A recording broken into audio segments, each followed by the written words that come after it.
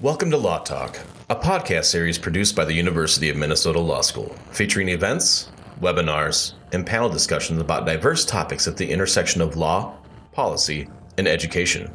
On this episode, the inaugural Matheson Lecture, Navigating Uncharted Skies, Corporate Leadership in a Time of Crisis, with Minnesota Law alumnus Peter Carter, explores the decision-making process during the global coronavirus pandemic at Delta Airlines. Peter Carter has served as Delta's Executive Vice President, Chief Legal Officer, and Corporate Secretary since July of 2015. As Chief Legal Officer, Peter oversees Delta's legal, regulatory, compliance, government affairs, and corporate strategy groups worldwide, and serves on the Delta Leadership Committee. The Matheson Lecture in Corporate Governance is a newly endowed lecture series created to highlight the valuable work being done within the Minnesota Law Corporate Institute. Providing opening remarks is Gary W. Jenkins, Dean and William S. Patty Professor of Law at Minnesota Law. This lecture was recorded on October 18th, 2021.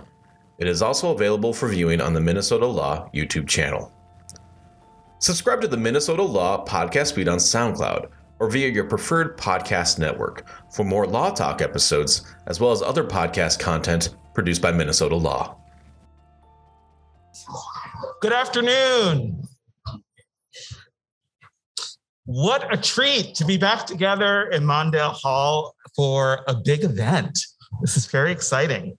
Welcome, students, faculty, friends, to the University of Minnesota Law School's inaugural Matheson Lecture in Corporate Governance. Woo.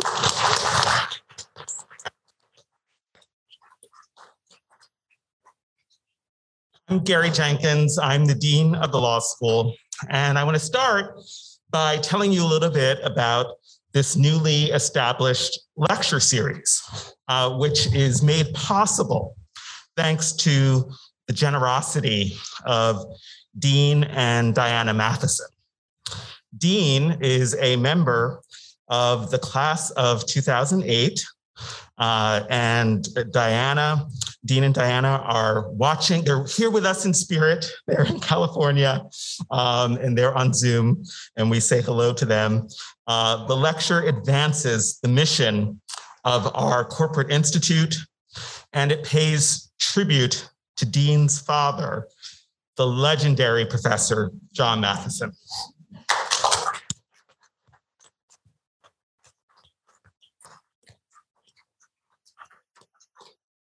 I want to thank them for their thoughtful gift. I want to welcome all the members of the Matheson family who are here today. Now, as many of you know, John, who holds the Alumni Distinguished Professorship in Law, is a beloved figure in our community. His contributions to Minnesota law, to legal education, and the state are immense. He joined the law school 39 years ago and continues to make a huge impact on our students and our mission in so many ways. He is faculty director of the law school's Corporate Institute. He's also a member of the American Law Institute. It's no secret that John is an extraordinary teacher and mentor. When I talk to students and alumni about faculty who have made a difference in their lives, the name John Matheson always comes up. Alumni across decades remember with fondness and gratitude learning corporate and business law from Professor Matheson. As a teacher, he's been the law school's Kenyon Award recipient for excellence in teaching, a record 5 times. He is also the first law professor to be honored by the university with their outstanding contribution to Graduate and Professional Education Award. And he's been inducted into the Academy of Distinguished Teachers at the university. John, we are lucky to have you as part of our Minnesota law community. Thank you for making such a difference in the lives of our students, our alumni, and your colleagues. Thank you.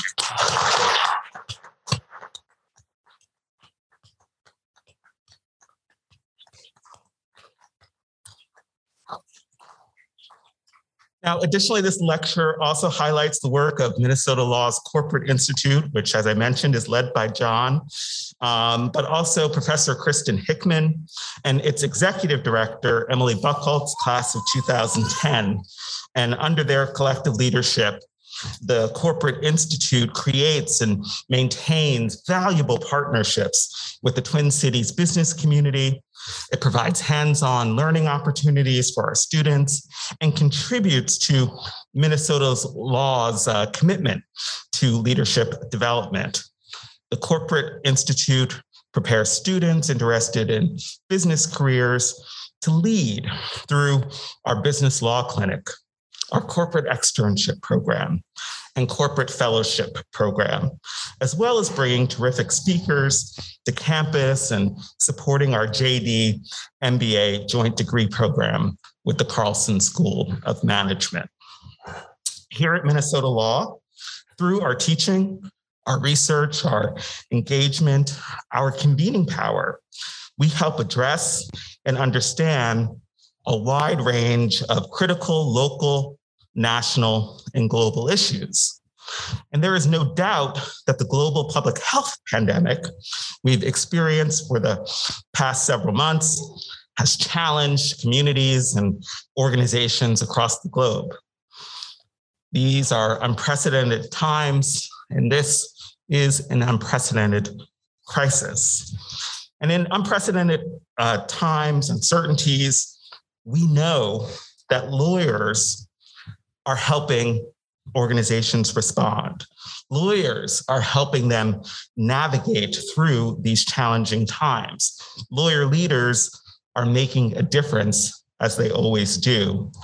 And one of those Minnesota Law lawyer leaders is here with us today. And we are honored to have our alum and friend, Peter Carter, class of 91 here. He is the Executive Vice President, Chief Legal Officer, and Corporate Secretary at Delta Airlines. And today he'll be giving a talk called Navigating Uncharted Skies, Corporate Leadership in a Time of Crisis. Now, we didn't invite Peter today just because we knew we could save the law school money on airfare. No, we did it because Peter has been directly involved in helping to guide and lead one of America's largest corporations, a Fortune 100 entity, and one of Fortune's top 50 most admired companies through an unprecedented set of challenges. As Chief Legal Officer, Peter oversees the airline's legal, regulatory, compliance, government affairs, and corporate strategy groups worldwide. He also serves on the Delta Leadership Committee, and he advocates for fair and open skies, pro-consumer international joint ventures, and smart regulation.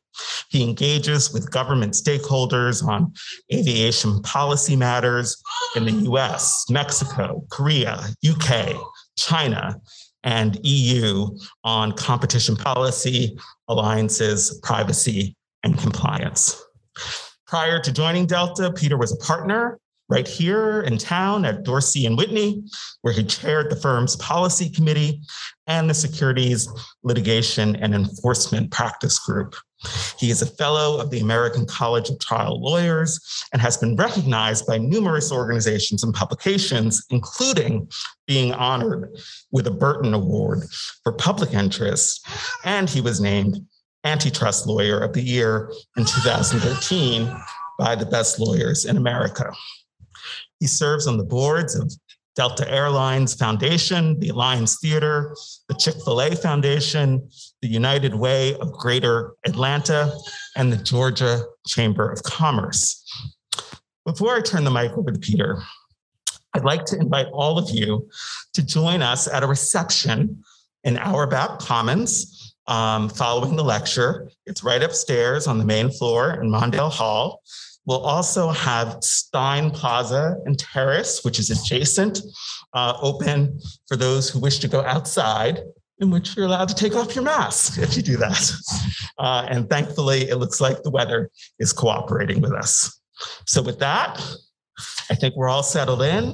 So I will say, welcome to Minnesota Law, Peter. We are so honored to have you here today. Please join me.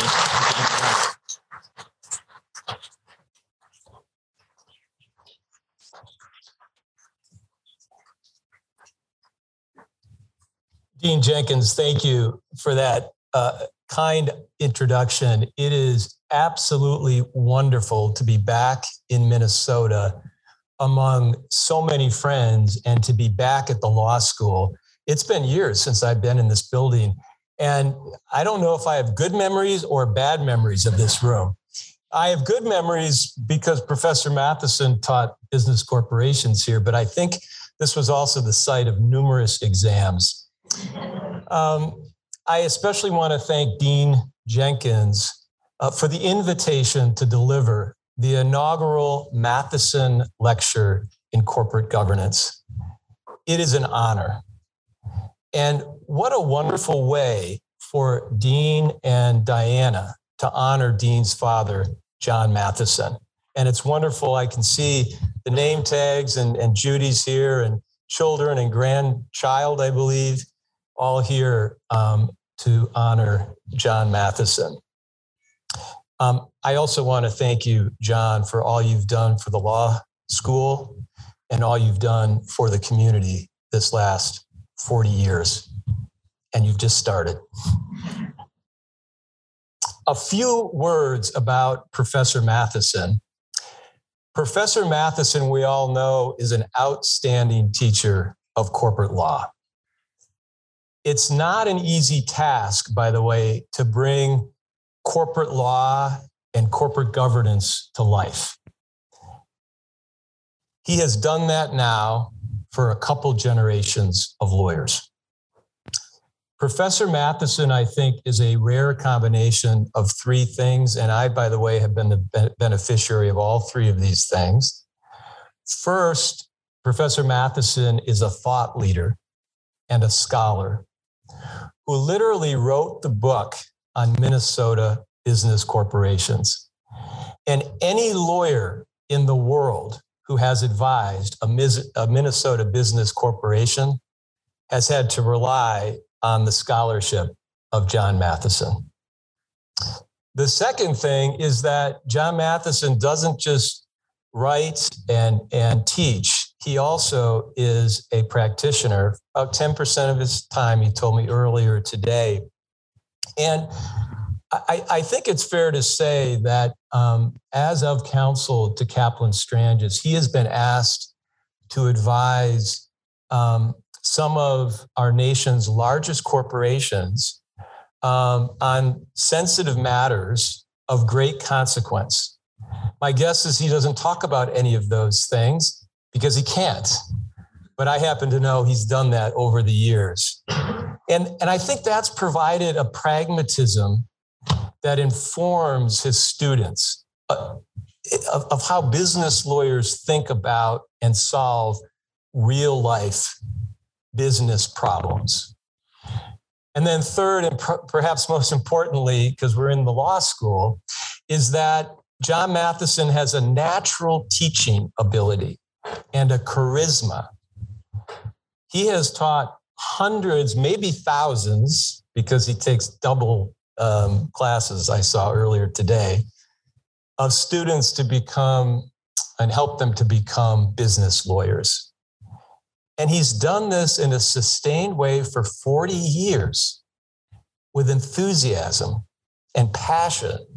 And we know that because he's been recognized 5 times with the Stanley Kenyon Award, which I believe, at least when I was here, the students vote the winner of that award. I don't know if that's still the case, but on a personal note, Professor Matheson was both my corporation's professor and my wife's corporation's professor. She was the better student for sure. And I did have the privilege of working with Professor Matheson on some matters in private practice. John, thank you for all you've done and for the privilege of being able to honor you today at this lecture. Today, I will be sharing with all of you how Delta Airlines navigated the crisis associated with the COVID-19 pandemic. I hope to give you a sense of how we led through the pandemic, how the legal team participated in that leadership, how the board governed the company during that crisis. And I'm also going to briefly address how we were thinking about ESG during the crisis. Before we get started, I want to acknowledge that I understand that the pandemic has impacted each and every one of us in this room and in the world, frankly, in substantial ways, and that many of us have experienced loss and heartache because of this pandemic. My focus on how Delta Airlines, a business, has navigated the crisis is not intended in any way to minimize the personal toll the pandemic has had on our families and our communities. I'd like to set the context for everyone because so much time has passed. Although as you look at it, the way the calendars work, the months work, not that much time has passed. On January 23rd, 2020, Wuhan, China was placed under quarantine because in 2 days, 13 people died and an additional 300 people were what was then known as coronavirus. At Delta, we immediately started to monitor the situation. We believed two things right off the bat. One, we thought that this was going to be isolated to China. The second thing is that we believed that the public health authorities would be able to isolate this so that it would not become truly a pandemic, and that they would isolate it the way they had MERS and SARS and avian flu.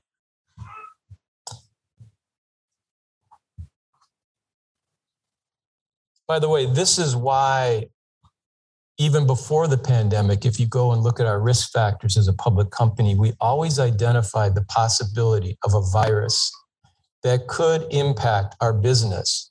But we never believed as an enterprise that it could be a pandemic that in fact basically shut down the airline industry. On February 2nd, 2020, which seems again like a lifetime ago, even though it's not that many months ago, the Trump administration imposed travel restrictions to and from China in order to protect the US from the virus. And you may remember he was criticized for that at the time for being xenophobic. We believed still at that time that the virus would be isolated to China. At the time, our balance sheet was strong. We had more than sufficient liquidity. And China is such a small part of Delta's business and the US industry that frankly, we thought we were still going to have a strong year. If any of you have flown on Valentine's Day with Delta, you'll know that it's a very special day for us because it has been the year where we have shared profits with our employees again before the pandemic. And in February of 2020, on the 14th, we shared a record $1.6 billion of profit sharing from 2019 with our employees.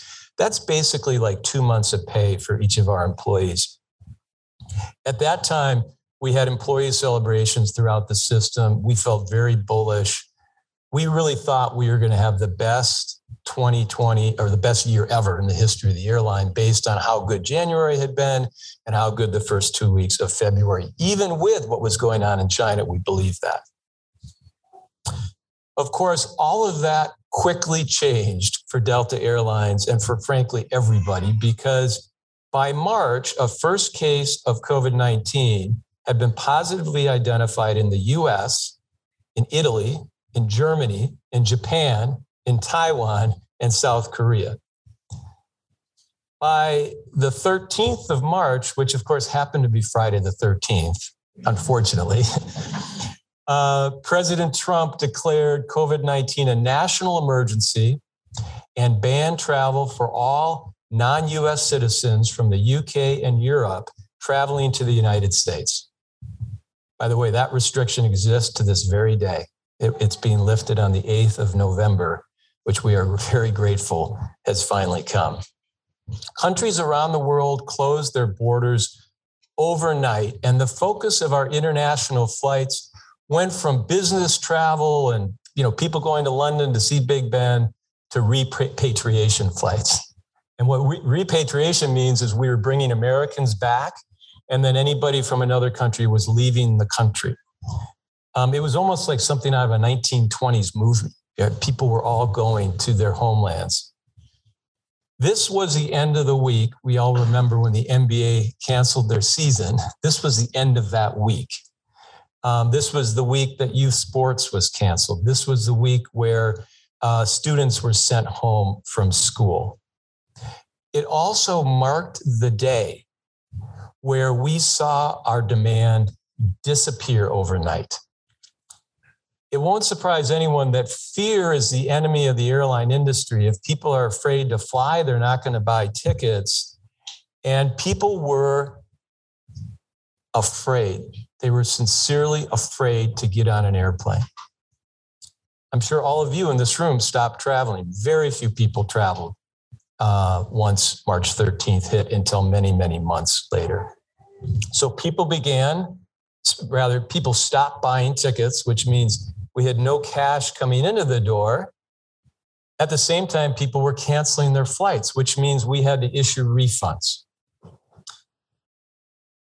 This was happening in droves in every single market we served. The enormity of the situation hit us almost immediately. Our revenues disappeared. Our stock price went from $63 a share to $19 a share almost overnight. Our largest investor, which we were very proud of, Warren Buffett, went from being a bullish owner of Delta Airlines to selling his entire stake. And by early April, Delta Airlines was burning over $100 million each and every day. $100 million each and every day. We concluded quickly that the airline industry, but by the way, it wasn't just Delta that was going through this. All the carriers in the United States were going through this, was in the midst of an existential crisis. In the spring, we were flying empty aircraft. Everybody stayed home. And our second quarter revenue that year tumbled 90% from 2019. We knew as a team we had to move fast and focus not on what we could not control, but on what, in fact, we could do. The lesson of that moment, by the way, was when everything's going badly, which of course it was, and there's nothing you can do to stop it because we were powerless against the pandemic, we needed to focus on what we could do. Under Ed Bastian's leadership, we identified two areas of focus, and we became laser focused on these areas. One was protecting our people, and the other was protecting our cash. And all of this was done with an understanding that we needed to do these things without sacrificing our future. We wanted to make sure that our short-term decisions didn't inhibit our ability to recover when the recovery came. Because we all believed, by the way, that the pandemic would end. Now, we all thought it was going to be a 4-month, I think at first we thought 3 months and then 4, and anyways, we're still in it, of course. Protecting our people and protecting our cash became the guiding principles of the leadership team and our board. It became the filter and focus through which we made every decision during the pandemic. By the way, it shouldn't surprise anyone, I hope, that our number one priority at Delta Airlines before the pandemic, during the pandemic, today is safety. That's the number one thing that we focus on as an organization. We viewed protecting the health of our people as a natural extension of that priority. And for us, it meant since our employees had to come to work every day, they needed to feel safe, they needed to feel healthy, they needed to feel taken care of, because we've always believed that if we took care of our employees, they would take care of our customers, and the customers would take care of our shareholders. At Delta, we call that the virtual circle. But protecting our people meant we needed to understand this virus that nobody understood. And then we needed to be decisive about imposing business practices that protected our employees. And when I say decisive, we're such a complex organization. Pre-pandemic, it would take meetings and committees and process for a certain decision to be implemented. We couldn't afford to do that. We needed to be emboldened to make quick decisions without, frankly, the process that we had grown accustomed to. I'll give you an example of one thing we did as a team pretty quickly. Who remembers that there was a little bit of just a misunderstanding about the power of masks? Initially, it was sort of don't wear a mask and save the mask for the medical professions. And we were all very confused. But then at some point, and I can't remember who exactly articulated this, we had put a medical advisory panel together that helped us with this. But at some point, it became crystal clear that masks stop the spread. As soon as that was the case, we imposed a mask requirement for all our employees and for all of the customers of Delta Airlines. Now, today, the FAA has a requirement that everybody wear masks in airports and on aircraft. But we had done that before the federal government, some weeks before that, based on just what we had learned and understood after we went to school to understand the power of masks. Now, at the time, masks were hard to find, and our employees were amazing because they just found masks. They found ways to wear masks every day to work. And it was one small way that we could, again, help our people feel protected. We also created a testing program where each and every employee could be tested at least one time a week. We had 53 on-site testing centers, and this was in partnership with CVS and Quest.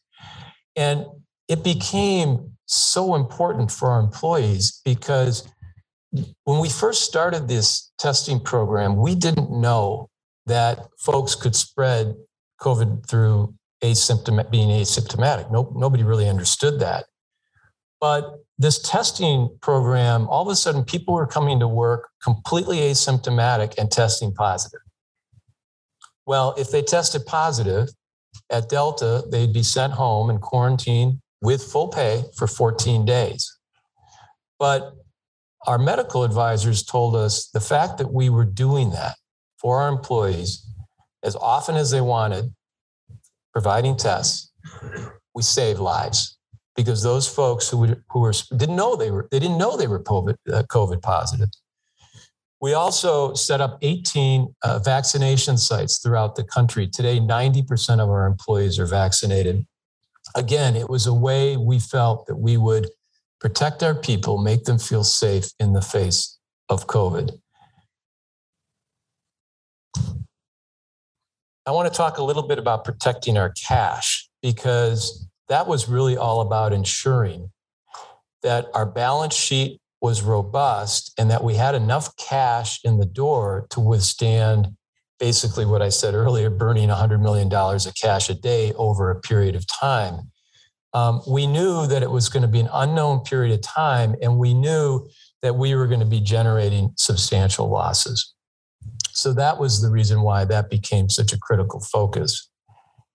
I want to talk now about the role of the law department in helping execute around protecting our people and protecting our cash. The law department at Delta Airlines is like most law departments in large corporations. It is a partner to the business. It helps facilitate, accelerate, and drive business objectives. We are one of the few handful of functions that has historical knowledge because business leaders turn over and are moved into different areas.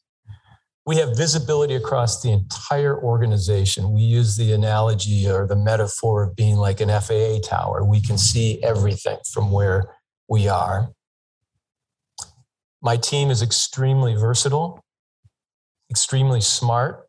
Lawyers are fast learners, and the lawyers at Delta Airline, the legal team there, they're all fast learners. Eager to jump into new challenges. And lawyers and my team, they're great problem solvers. So you think about Delta, you think about the fact we're in a crisis, and we've got this great resource, the law department. I am proud to say that these attributes proved to be invaluable to Delta during the crisis. And I'll give you an example because we talked a little bit about the fact that we needed to get smart about the virus. Who did the CEO turn to get smart about the virus? The legal team. I think Ed Bastian understood right away that these are folks who tend to be able to learn fast, and they're rough and ready, and they're able to talk to other professionals, the medical profession. And so we had a group of people that was working with our medical advisory panel in order to really understand what's the latest study on the latest therapeutics. When are the vaccines coming out? What does the testing supply look like? All of those issues were issues that were driven and handled by the law department. What that meant is that the law department had to basically, like the entire enterprise, take the priorities that we had carefully set for 2020, in essence, throw them aside and immediately change its focus.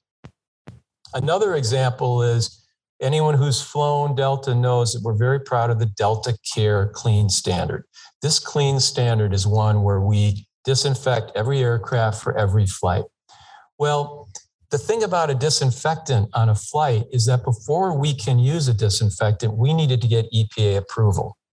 And by the way, it's not easy to get EPA to approve anything quickly, ever. Someone on my team who had zero EPA experience, was not an environmental lawyer, had not learned from Professor Klaas, was asked, we got to get this approved. We have a new disinfectant that we want to use each and every day. And she partnered with outside counsel, went to Washington, talked to the EPA, and that now today is the disinfectant that's been approved to be used each and every day on each and every turn of each and every flight. I mentioned earlier that the law department led the creation of our testing centers. It led the creation of the vaccine centers. It was critical in really creating partnerships with organizations that we had never created partnerships with before. The airline industry has its list of vendors like any industry. We've got Boeing, we've got Airbus, we've got GE, we've got Honeywell. There's many, many others. They all became almost irrelevant. What we needed to do is learn how to partner with organizations that we had never worked with before. CVS, Quest, the Mayo Clinic, Emory. One of the things we did, which was, I think, very exciting, we were trying to reopen international travel.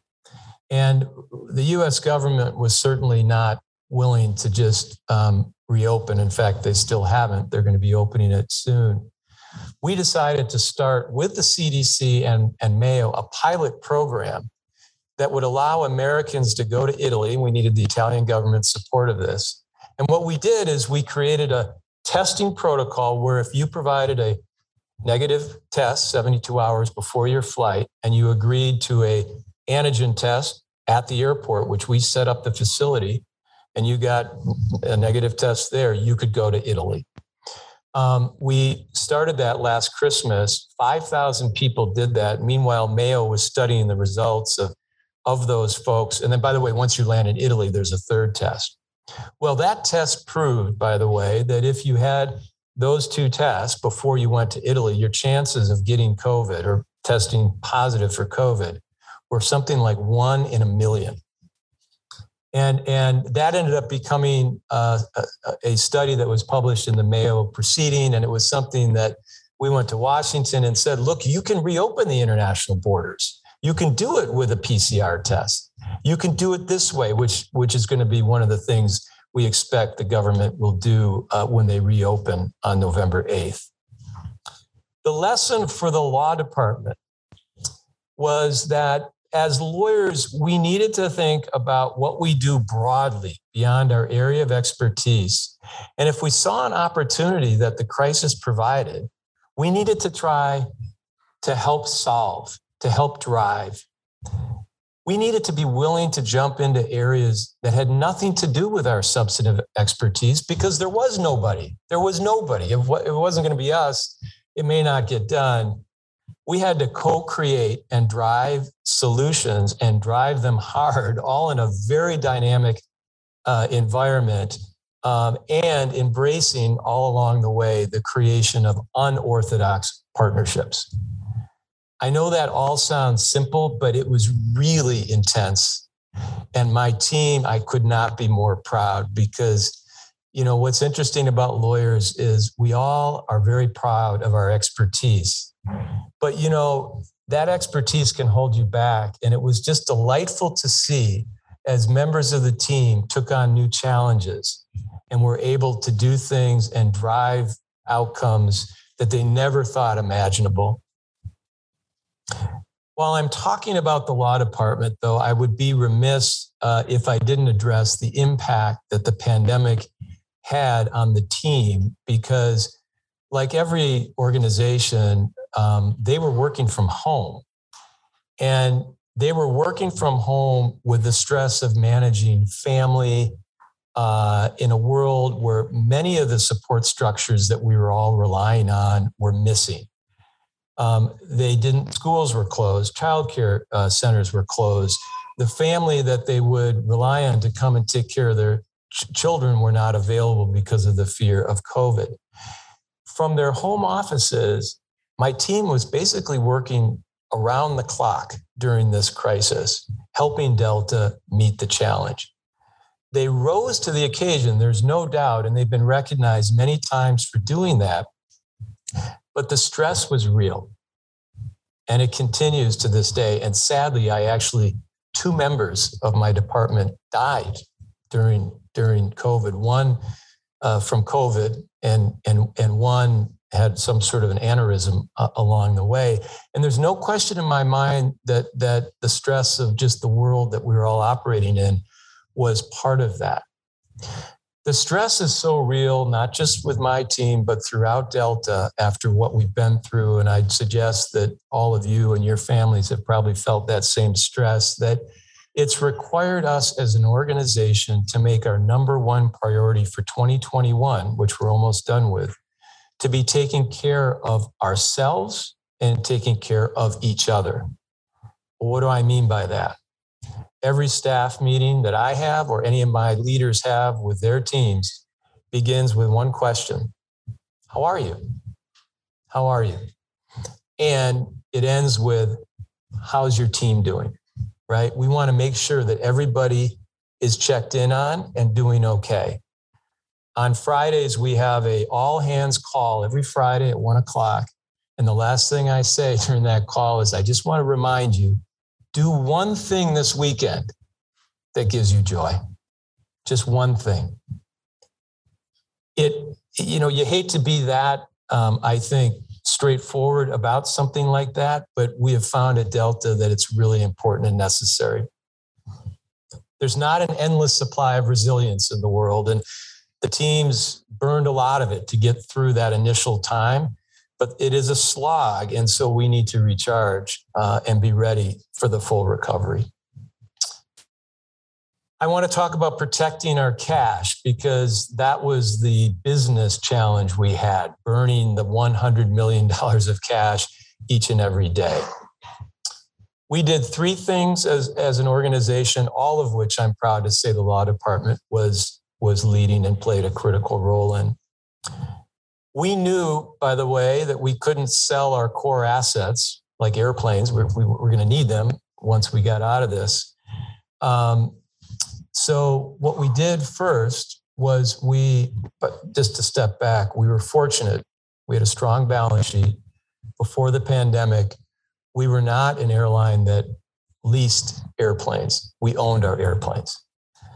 So the first thing we did was we accessed the capital markets and we securitized every asset that we had available to Delta Airlines. Every aircraft, every gate, every slot, every route, even our frequent flyer program was securitized. What that meant is in just a few short months, we raised $25 billion, which was extremely critical for us as an organization. You can imagine the impact that had on my capital markets and securities team. We literally had 24-hour clock shifts to prepare the documents associated with the various capital market transactions. So we'd have one team kind of working the day, one team working the night. We knew that without cash, the airline wasn't going to survive. So we needed to change the way we worked. Now, I will tell you that once all those got closed, we sent everybody on a trip and we shut off their emails because we didn't want them, we wanted them to, again, recharge. The second thing we did is we immediately went to Washington, D.C. as an industry to seek support from the prior administration and Congress. And within 3 weeks, so remember, the 13th is when it hit the fan. By the 24th of March, then President Trump signed into law the first CARES Act. That was passed by the U.S. Senate 99-0, which is amazing because I don't think that has ever happened since and may never happen again. But anyways, 99-0. And in the end, with both the Trump administration and the Biden administration providing support, more than $50 billion in grants and loans was provided to the U.S. airline industry. What that meant is for basically those 3 weeks and weeks leading up to the extensions of what we call the CARES Act, my team was in Washington. I and others were on the phone constantly talking through how things needed to be structured because we had another crisis called 9/11, obviously, and following that, the airline industry did receive support, but that particular support was all loans. And every airline after that had gone through bankruptcy because unfortunately it institutionalized into their balance sheet some debt service that meant the airlines could not survive. We didn't want to make that mistake again. We wanted to make sure that airlines could emerge from this crisis with strong balance sheets and they wouldn't be forced into a bankruptcy situation. In any event, I want to publicly thank both administrations and the Congress for their critical support of the airline industry during our time of need. We really could not have gotten through this without government support. The third thing we did was we needed to do everything we could to reduce our operating costs. The goal was we wanted to reduce it by at least 50%. We, of course, wanted to do even better with revenues down 90%. We did this by parking 600 aircraft in the desert and asking our employees to take unpaid leaves of absence. What's amazing is that we said to our employees, we're in this crisis. We don't want to lay people off.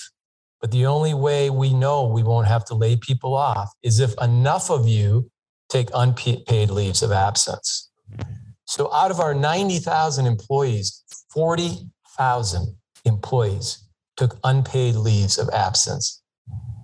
And what's wonderful is because of that, which was pure sacrifice, because of that, Delta Airlines did not have to lay off a single employee because of the crisis, not one. Really amazing.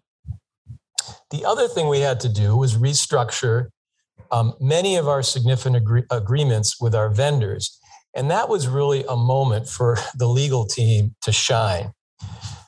Our legal team had to look at thousands of contracts, not 10 or 20, thousands of contracts and either terminate, renegotiate, or amend the terms, because part of it is we weren't going to be focused on all the initiatives we thought we were. We were focused on survival. And part of it is we didn't have the cash to do all those things, the things those contracts required us to do. The best example of that would be in 2020, we were expected to take delivery of a couple dozen Airbus aircraft. Those are significant capital assets, obviously, at an airline. And we needed to tell them unilaterally that we would not be accepting delivery of those aircraft. You can imagine that an aircraft manufacturer has expansive contractual protections. Expansive. We had no choice. There was nothing else we could do. Ultimately, they had to accept the fact that we couldn't take delivery because we didn't have the cash to pay for those aircraft. And ultimately, they, like a business partner, came and helped us to restructure our order book. Law firms were also great help, because I reached out to all the firms and said, we can't pay you until the end of the year. And maybe then I'm going to ask for more time, but we don't have the cash. And firms work for free. Firms were willing to wait to be paid. I'm proud to say every firm was paid in full. Lawyers here who work for some of those firms can appreciate that. The lesson we learned from all of that, because it's not obviously the way we want to work or like to work or was accustomed to working, was that during a real crisis, when the enterprise is at risk, the legal team needs to recalibrate the nature of acceptable legal risk that an organization can face. Contractual compliance in that context becomes a consideration, but not the only consideration. And there's no question that at Delta Airlines, we did take on some additional legal risk. We also had to move quickly. Again, something that large corporations are not known for their swiftness. But we didn't have the luxury to take the time and consideration of the kind of depth of analysis that we might have been accustomed to during ordinary times. Process gave way to action. I've been focused on the role of the law department, and I could go on because I'm very proud of what they did, but I want to now move to the matter of governance, especially the role of our board and how our engagement with the board changed. We'd never been through a crisis with our board before, but we knew two things about our board. One is it's great. It's engaged. They work well together. They had worked well with us before the pandemic. And then the second thing was, as individuals, these were outstanding people, outstanding resources, all of whom had led crisis in their business or government careers. It included a former Secretary of Defense, the former head of the FAA, the current CEO of P&G, the former CEO of Home Depot. These are people who had relevant, deep experience managing through crisis. This recognition led us to approach the board with humility and openness, because we knew they could not just provide oversight, but that they could actually help. They could roll up the sleeves and support us. It won't surprise anyone here that just about everything changed with respect to how we worked with our board during this period. Those of you who work with public company boards know that you put schedules years ahead, that you have certain topics that show up each particular board meeting. It might be ERM, it might be succession planning, strategy, long-term planning, capital allocation. For us, our governance schedule was completely pushed aside. This meant that rather than follow this cadence that we had typically followed in the past, the board was being asked to govern the needs of the day. And the needs of the day were quite serious. For us, this meant a couple things. One is we needed to be completely transparent. We couldn't sugarcoat a single thing with this board. We needed to tell them exactly how bad this was. We also needed to talk to the board about the problem to help them understand it such so they could talk through how we might solve the problem. And I say that because, you typically with a board would be proposing the solution, right? You don't necessarily want to have that conversation with your board, but we really wanted to talk the problem with the board if we were going to get them to actually engage and help. It also meant we need to communicate with that board constantly. And we did. We had, in the early days, 2 board calls at least every week. And that's unusual, highly unusual. But we knew we needed to keep the board with us on this journey every step of the way. We didn't talk about allocation of capital because we didn't have any capital to allocate. We didn't talk about succession planning because the team was focused on solving the problem. The board understood what we needed to do. And I'll give you one concrete example. Because cash was so important and we were going into capital markets, the capital market transactions with a number of different debt instruments. Our typical way of dealing with the board was each one of those, you'd first get finance committee approval and then you get board approval. And you do them, basically in seriatim. Our board chair during one of our calls said, "It seems to me that it would really help you, the management team, if we could give you blanket approval." I mean, doesn't that tell you the board gets it, right? They fully understood what we needed. Huge vote of confidence for management to have the board do that. And a real sign that the board understood the criticality of the situation that we were in. The board moved at the speed required by the needs of the business, not the other way around. I want to say this again. The board moved at the speed required by the needs of the business and not the other way around. This made the world of difference for us in the midst of the crisis. The board also provided tremendous moral support because, by the way, we couldn't, I'll get to this. They made it clear that they were with us. I can't overemphasize how important it was to the Delta leadership team to know that they had our backs and that we weren't in this alone, right? When you think about crisis, think about having people alongside you that have been through it, right? Extremely powerful. They were not only available at a moment's notice, but they also joined us as leaders in accepting a pay cut. So one of the things our CEO did is said, "I'm not going to take a salary."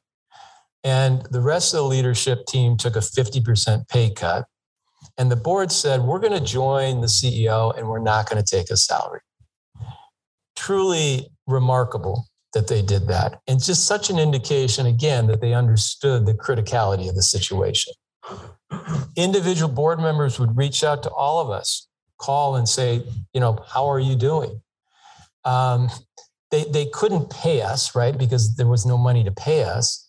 But at one point they gave each of us, and this might sound silly, but just a memento that, it was a vase that said, "We appreciate the commitment." And, even that was a powerful symbol that they were with us and supportive. But they also did something really critical because during the crisis, the management team was in the weeds, right? We were managing day-to-day the tactic of making sure we had enough cash and making sure our people were safe. And the board did a great job at the right time of seeing the horizon of the broader landscape and helping us as an organization adjust and lift our heads a little bit from that day in, day out. And I think the best example of that would be following the George Floyd murder and during the contentious election and the intense focus on Georgia during that election, our board helped us think about what is our role at Delta Airlines? What's the framework we need to use before we weigh in on political issues, which is something that now corporations are being asked to do. Our board also helped us think through and was extremely important in identifying the incredible stress that was coming through the pandemic and how that could impact our culture, how that could impact our recovery, and how, as a result, we needed, as an organization coming out of the worst of the pandemic, to fiercely focus on the health and well-being of our people to ensure continued future success. All of this brings me to ESG, and I've just got brief comments on ESG, and then we'll have time for questions, I hope. We all know that the expectations around ESG are elevated for companies today.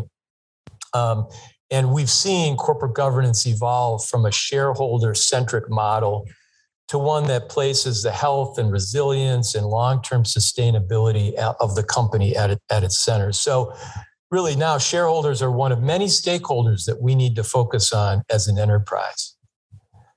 COVID has taught us at Delta, though, that this new model of corporate governance is not static and set in stone, but rather at different times, we think you need to be focused on different stakeholders. And I think that the primacy of which stakeholder you might prioritize is going to be depending on the business challenges of the day. At Delta, for us, what that meant during COVID, it was, first of all, our commitment to ESG was not going to waver. We made a commitment before the pandemic to be a carbon neutral airline. That happened literally on the 14th of February, 2020. And we never wavered from that commitment, but we knew that we were going to have to do it differently during our own time frame. And ultimately we did once the worst of COVID was behind us.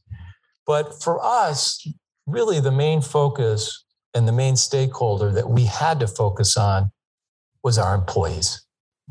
It was critical that they and their health and well-being was something that would receive, I think, our time and attention as leaders. And in some ways, we were obsessed with that. We believed it was the only way that ultimately we would be able to drive a full recovery.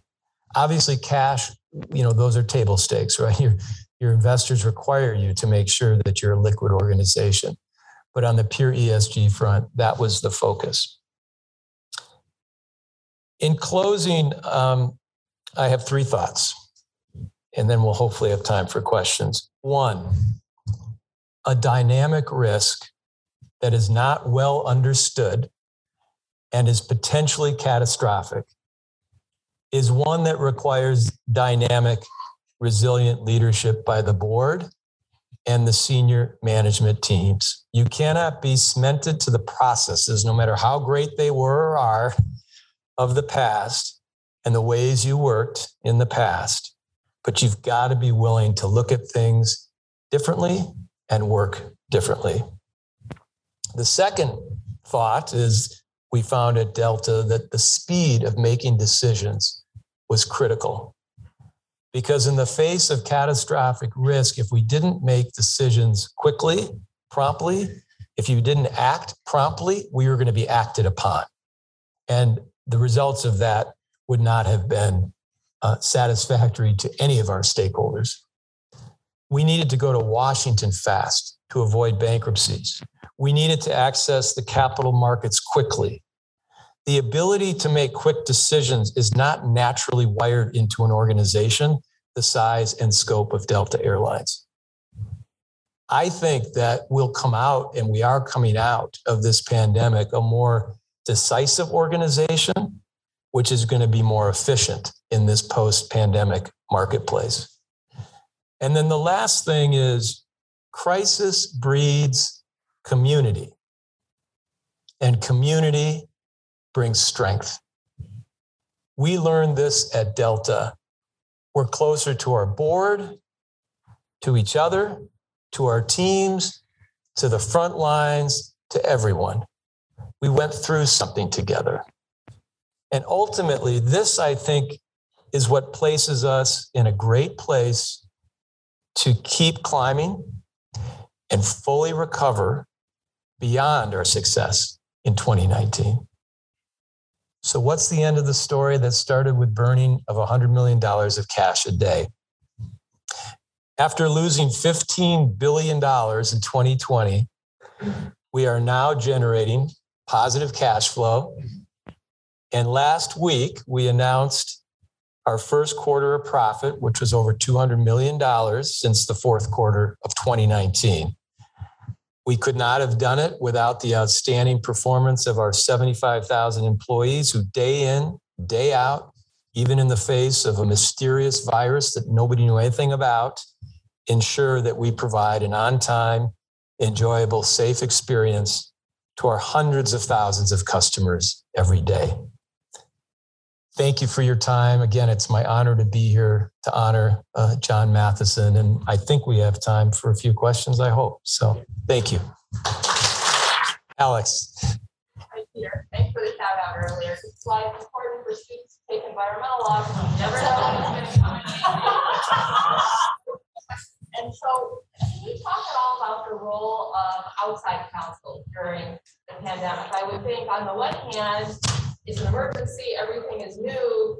It may make sense to do a lot in-house, but then I would also think that there would be other specialty areas and maybe other firms, other specialties that you might need to rely on for the first time. So can you talk about that? Yeah, so we did have to use different lawyers that we had never used before. And the best example of that was the healthcare privacy, HIPAA, what one can do with respect to testing and vaccines. Those issues became gargantuan.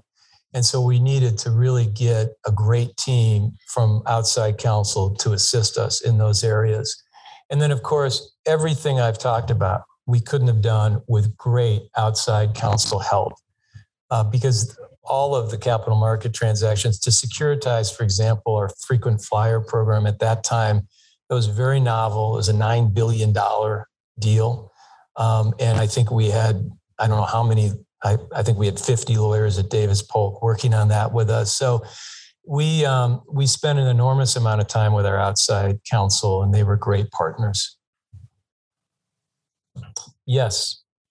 Having flown many miles on Delta, I'm reassured by your presentation. But when you're moving fast and you have to get accurate information, who did you find the most reliable health information? Yeah, so for us, it was a combination.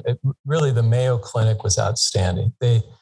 We reached out to them early, and they provided us a team, and we were talking to them every day. In fact, we ended up hiring our first chief health officer, Henry Ting, from the Mayo Clinic, and I'm so impressed by that institution. They were really a wonderful partner. Unfortunately, our healthcare company, we're self-insured, and I won't name who that was. They didn't have that expertise. They more managed claims, and they didn't really have the core medical kind of insights that we were looking for in trying to understand how this pandemic was going to resolve and how we might recover and how we might operate safely. I noticed you didn't say the CDC, which, having read Michael Lewis's book, Premonition, they're comparatively slow moving. So the CDC is based in Atlanta, and we had numerous meetings with them, and it was very frustrating. Honestly, they were not very pragmatic, I will say, and did not move at the speed of business for sure. Yes. How does the legal department's relationship with other internal departments change? I would say that the credibility of the department continued to elevate throughout the pandemic. I think people saw the team for what it was and what it did, which was great. Yes, sir. You sound like an amazing leader, great inspiration for us all. And I want to ask, what kind of mindset or mentalities did you have throughout your career that helped you become the way you are today? That's a really hard question. But I think, honestly, I've always worked with phenomenal people. I've always had great mentors my entire career. And I think I've really benefited from that. Alex and I practiced law together for a number of years. There are a lot of really good people who, if you pay attention, you can learn from. Yes. Did Delta have any sort of plan for a black swan event like this? What preemptive measures are you guys taking now to happen again? And I guess, is there any way you really can prepare for? Well, it's a great question. So we have the best emergency response system imaginable because, and we've had to bring that up a couple of times. We had a bombing at the Brussels airport that was at the Delta counter. We had an outage and, we've got a room and phone call. I mean, it's amazing, right? This was not something that was in that playbook. This was new. I think that the answer is yes, we now have a playbook. I think that the hard thing about that is a risk like a worldwide pandemic is a risk that can only be mitigated. It cannot be eliminated. And so how do you mitigate the risk? Well, one of the things, this whole thing with masks, we now have a warehouse full of masks and, the certain things you need to have that we now have. We now have the ability to put up vaccine centers and tests overnight. We've got a supply of 4 million tests that we're just going to have and make sure we have. Those types of things are what we think are important for the next pandemic. In the event, there may be another pandemic. So, yes. You talked about the need to want to do things different. Was it obvious what systems needed to be changed? What systems, existing systems were up? I would say, yeah. There's a functional presumption of we have to do it differently, or the existing structures are probably up to the challenge or something. What I would say is that many of the existing structures, it wasn't obvious, right, necessarily. I think some of it was just required. And so it was just the way we had to work. And then later we realized we're really working differently. I would say that we found ourselves bypassing structures and making, and part of it is, I would say you'd want an organization to be empowered for decisions to be made everywhere, right? And leaders at every level to be able to make decisions. We didn't really have the ability to do that in this crisis. We ended up basically having a group of us that met every morning. And so a lot of decisions had to be made from the top down, which is not necessarily the best thing for an organization, but in a crisis is not unusual. And now we're all, I'll say, raising up a bit and trying to push decision-making down, because I think the most successful organizations empower people to make decisions, take risks. Some will work out, some won't. But we just ended up bypassing some of those processes. Yes, ma'am.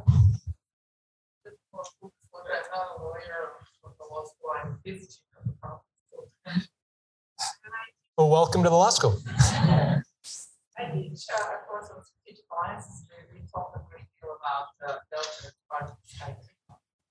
And so my question is, how is your role in the SkyTeam Alliance regarding those airlines? Yes. What ways to help them? And also vice versa, how are you actually helped by the SkyTeam? So we are deeply integrated with our alliance partners. And a couple of them actually have gone through reorganizations. Aeromexico is in bankruptcy today. LATAM is in bankruptcy today. Virgin Atlantic, we own 49% of, did an out-of-court restructuring. And we have been deeply involved in helping them through those processes, develop business plans. We are publicly the DIP lender, the debtor in possession lender in a couple of those situations. So we almost, because we have antitrust immunity, we treat them like they are us to a certain extent. They were helpful to us as well because of what they were seeing in the countries where they were.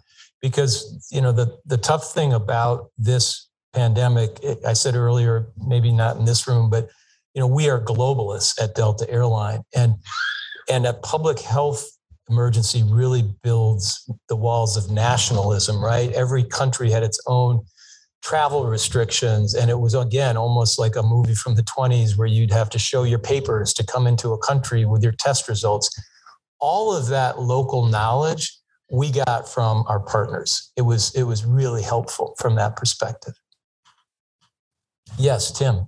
You mentioned the difference between the relief that you saw from government in 9/11 versus this time. Really similar to what happened in the TARP program. Is there a prospect for the airline being able to pay taxpayers some of the relief that's not? So, you know, basically the way the relief worked was 2/3 grants, 1/3 loans, and the loans will be repaid.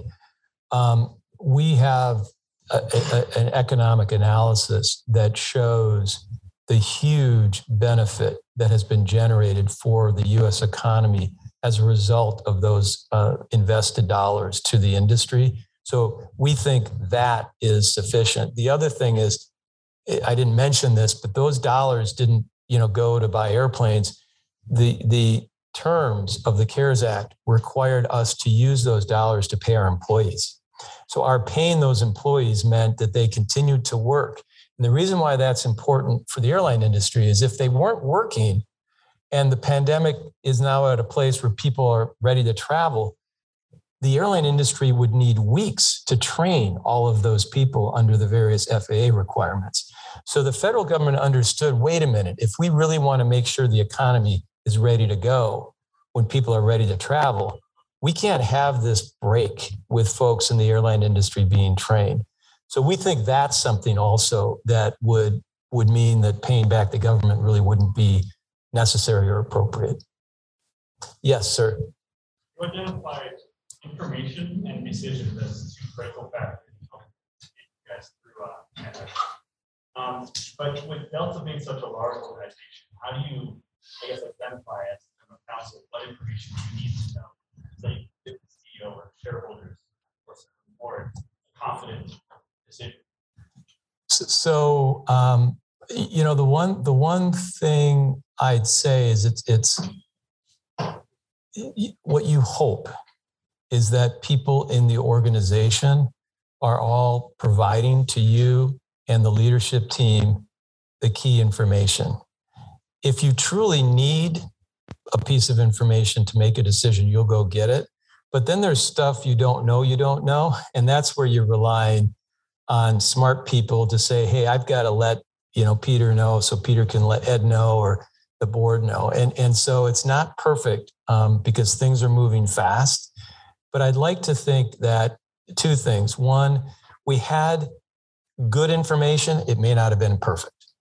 But if you wait for perfect information, you're not going to be able to make the decisions you have to make in the time period you have to make them. And part of that, frankly, is judgment and relying on the good judgment of your team. Yes, Jim, good to see you. Good to see you, Peter. I know that as a general counsel, you spend a certain amount of the week thinking about enterprise risk management. My guess is, as you were breaking down there, dealing with these existential issues, there was probably some stress on that.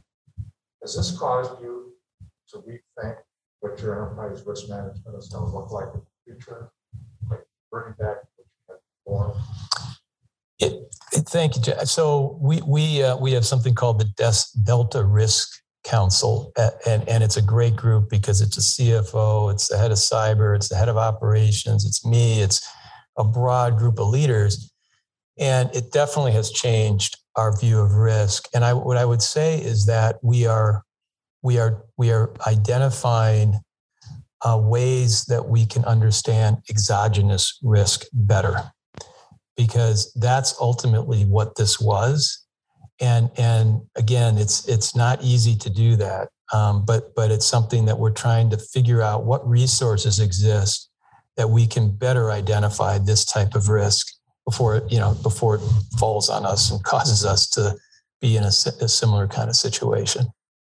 But the one thing I'd say is we've learned that the best organizations, the most successful organizations, are very comfortable talking about risk. Well, I think we have to call time. Please join me in thanking.